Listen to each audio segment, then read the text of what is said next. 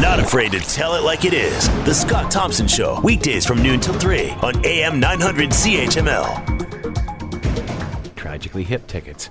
Of course, August 16th right here in Hamilton. And rumors of other shows coming, perhaps, we don't know. But the biggest story here, over and above the illness of Gord Downie, is the fact it is impossible to get tickets. And, I guess there should be no surprise here. I don't think there's anything happening different here than does on every other major show or every show that is a huge draw.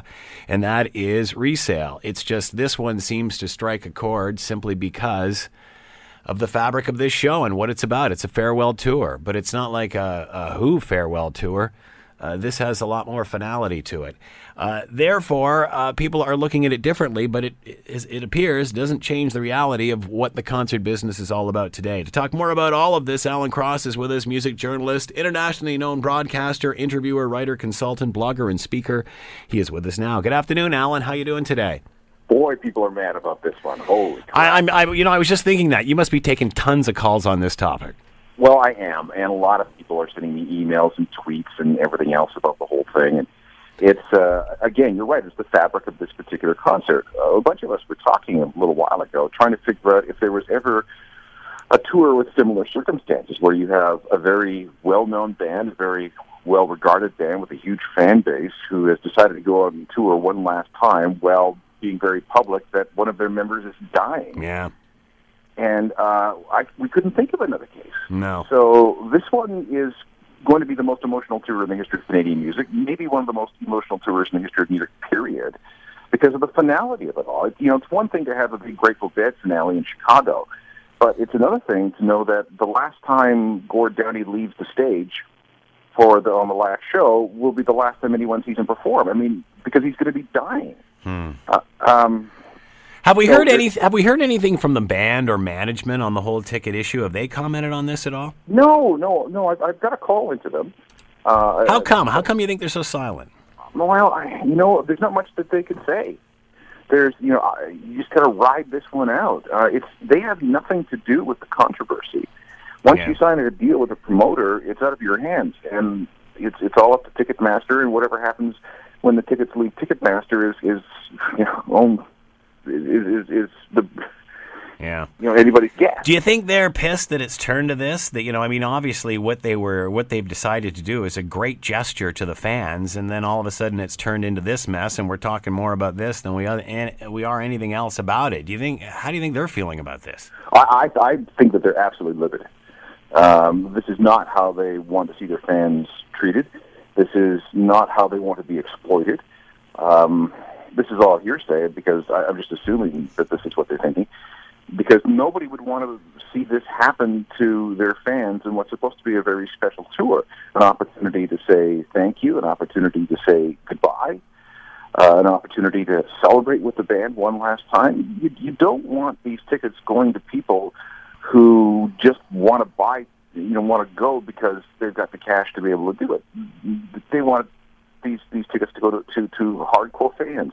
People have supported them over 30 years. We've certainly heard the role that technology plays in this and how it opens the door for this sort of thing to happen. Is there any way we can, go back to the old days of even physically making people go to a box office to pick them up? I mean, I guess then there's nothing to stop people from taking those tickets and putting them online and reselling them as well. But, obviously with these bots and stuff, nobody even has a chance. Is it out of the realm to think, we just remove technology from this? I don't know if we can. Too late. It doesn't. We've been fighting scalpers for decades. Yeah. And they always seem to find a way around any safeguards that are put in place. I'll give you an example. Many years ago, when I was still standing in line to buy tickets, because that was the only way to do it, there was a well-known scalper in my town who would hire homeless people to stand in line for him. And he would give them the amount of money that they would require to buy the minimum or maximum number of tickets. And once they delivered him the tickets, he gave him $25 or whatever it was. And, he might have, 100 or 150 tickets by the time it was all said and done, which he would then scalp. So that's the old-fashioned way. And that's how it was circumvented. With today, the technology is supposed to make it a lot easier, or at least a lot more secure when it comes to fans buying tickets. But I'll tell you, there was a woman I was talking to. She had in her cart on Ticketmaster 2 tickets to the Kingston show, the very last show scheduled for this tour. And these 2 tickets were on the floor in a venue that holds only 6,000 people. So you can just imagine what the event's going to be like. As she was about to press and click on buy, her computer was suddenly redirected to a screen which was filled with nothing but Chinese characters. And then she went back to her cart, and of course the tickets were gone, and she ended up with nothing. Yeah. The Attorney General has weighed in on this in Ontario. Anything can be done on that level? I don't know. I mean, I heard Madeleine Mayer's answers to some Scrum questions the other day, and she didn't really have any answers. I don't know what you can do. Here's the problem, is because the issue is not with companies like StubHub or Tickets Now or Box Office or anything like that. Those people do not own the tickets. They are simply agents for the people who operate the box and get the tickets, and they sell them for them. And we have to be very careful about selective outrage, because if you go on Tickets Now, for example, or if you go on StubHub right now, you'll find thousands of tickets available for the Drake show, and nobody's complaining about that. But the reason people are complaining about this one, again, is because of the circumstances surrounding. But Alan, I think a lot of people have just resigned themselves to the fact that's the way it is now. That's the way. I mean, like I said in the preamble, I mean, this has been going on for a long time. Nobody cares. I mean, it's just the way it is nowadays. If you want tickets, it's supply and demand, as simple as that. However, obviously, with this show, with it having, the sentiment around it that it does, obviously, it's a show that strikes the heartstrings. That being said, is that going to draw attention to this larger issue, like you said, that happens with all shows, and say, you know what, it's time to do something here? I don't know if there's anything that can be done. Again, this is, like you say, supply and demand. It is cold-blooded, naked capitalism. Yeah. It's no different than... It's no different than Uber price surge. Yeah. That's what I said on my commentary today. It's no different. Or airlines who change the prices on their tickets depending on the demand for a particular seat on a particular flight on a particular day. It's if you take the words concert ticket and substitute the words company share, well, what you've got is a stock market. Yeah. Prices go up when demand is high. Prices go down when demand is low. And the system that has been set up with these secondary retailers, it's working exactly the way it was designed to work. But every once in a while, we're reminded that because of this system, going to a concert is A, a real hassle, B, really expensive, and C, quickly becoming something for the elites. Yeah. Because how many people can afford $1,200 a ticket to go to a concert? With technology and more emphasis on the live show and tours and such, this is only going to increase, isn't it? I mean... Yeah, concert tickets are the new currency of the music industry. It used to be records and CDs, because that's where you made all your money. And you put out a record or CD, and then went on tour to promote that release. Now it's the other way around.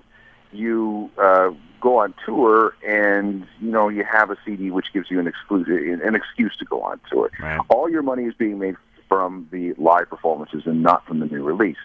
So artists are looking to maximize the amount of money that they get from playing live. Promoters are looking to maximize the amount of money that they can make from these shows. And scalpers know that there's huge demand for these things, because you cannot download a live experience, and you got to be there in real time and in flesh and in the flesh. So it becomes very, very difficult to again curtail all this, because so many different forces are in play.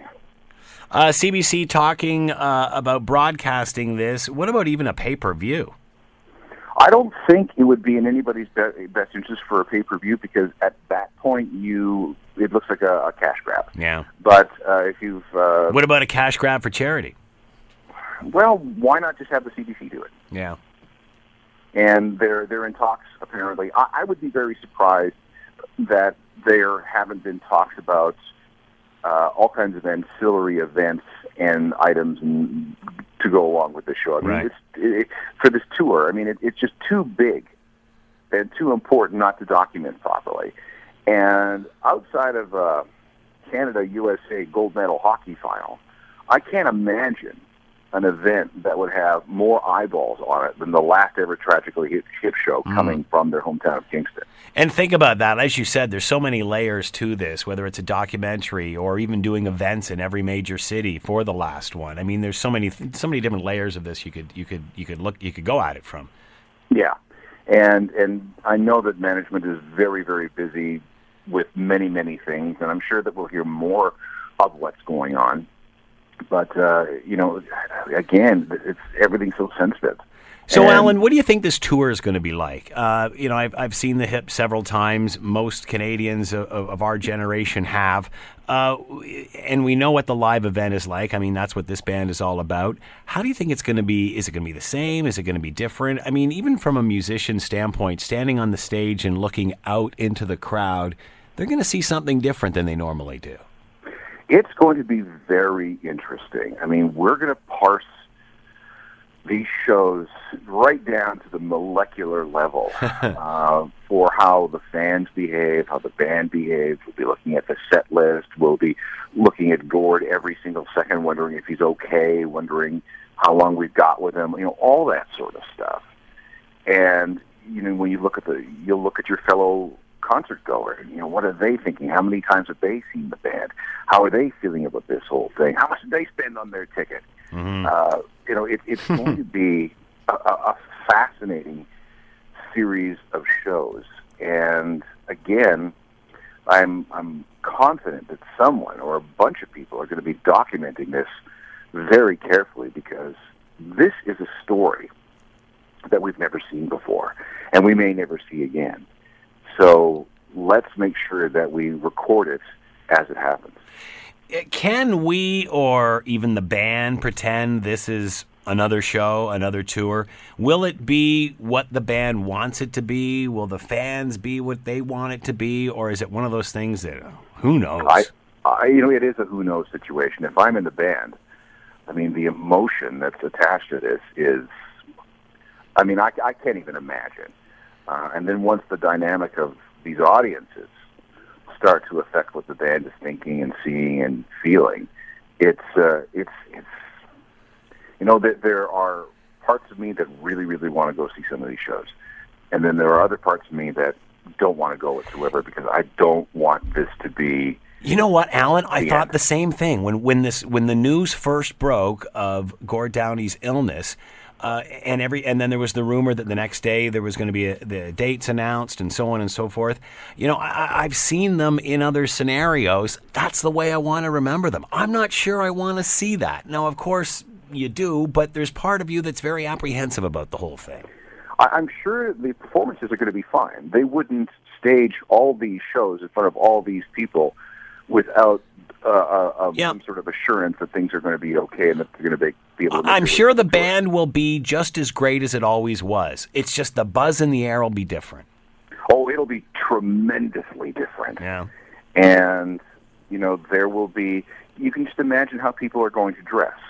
The signs that we're going to see in the audience. Oh, yeah. The reaction to various songs. It's going to be extremely intense. The BBC I can see these shows changing almost every night. Every night it's a different one in some way. Well, it's going to be, because of the emotion that's going to be invested from the band and from the audience.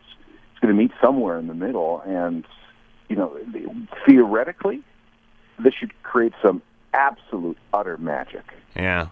We'll see. And it'll be interesting to see how they progress, or how they change, or how the feeling or attitude changes as they go from first show to the last. Yeah, I think it's like you were talking about documenting them. It's as if you want to document every single one of them. Yeah, I know. I think the first couple of shows will be fairly tentative. Then they'll, like with any tour, a band will get into a rhythm. Yeah. And then as they pass the halfway mark, they're going to see the end in sight. And then things will get exponentially more intense after that. One question that hip fans always ask, or sometimes ask, or I'm going to ask, why is this such a uniquely Canadian band? Why is this a band that didn't do better in the United States? Okay, to answer your first question, it's because this is a group that had no trouble telling Canadian stories. Mm-hmm. And they told those stories by being a damn good rock band. I mean, I guess that's first. The second thing is, the reason they didn't make it in the United States is because of one factor and one factor only, and that was bad luck with record contracts. It has nothing to do with them being too Canadian or anything like that. They just had some really, really bad luck with record contracts. And that, in an interesting way, I think, and this is my theory, made them more popular in Canada, because Canadians, by the time the Hip had run out their string in the United States with the chances that they had, by that time they were iconic. They were an iconic act in Canada. Mm-hmm. And everybody knew that, okay, they're not going to make it in the United States. Well, screw you, United States of America. We know this band is good. They're our band, and we're going to keep them for ourselves. It's interesting. I remember very vividly the Saturday Night Live episode where they were the musical guest and Dan Aykroyd was the host. And I remember it being at Friend's house, and we're all sitting around watching it, and we were so excited to see this band up on Saturday Night Live. And then when they opened with Grace 2, it was like you could see everybody's shoulders fall. And I remember thinking to myself, are you kidding me? Like, I understand it's the single. And I get it, and there's the whole record company thing. But man, we're all thinking, any one of these great live songs that we all know and love would have just blown people away. I think so. That was a decision that was made by somebody. Yeah. And I don't know if it was the right one or the wrong one, because I remember watching that show too, thinking, okay, this is going to be it. They're finally going to get the attention that they deserve from America. And it never happened. Yeah. How do you think, what do you think people will be talking about after this tour is over?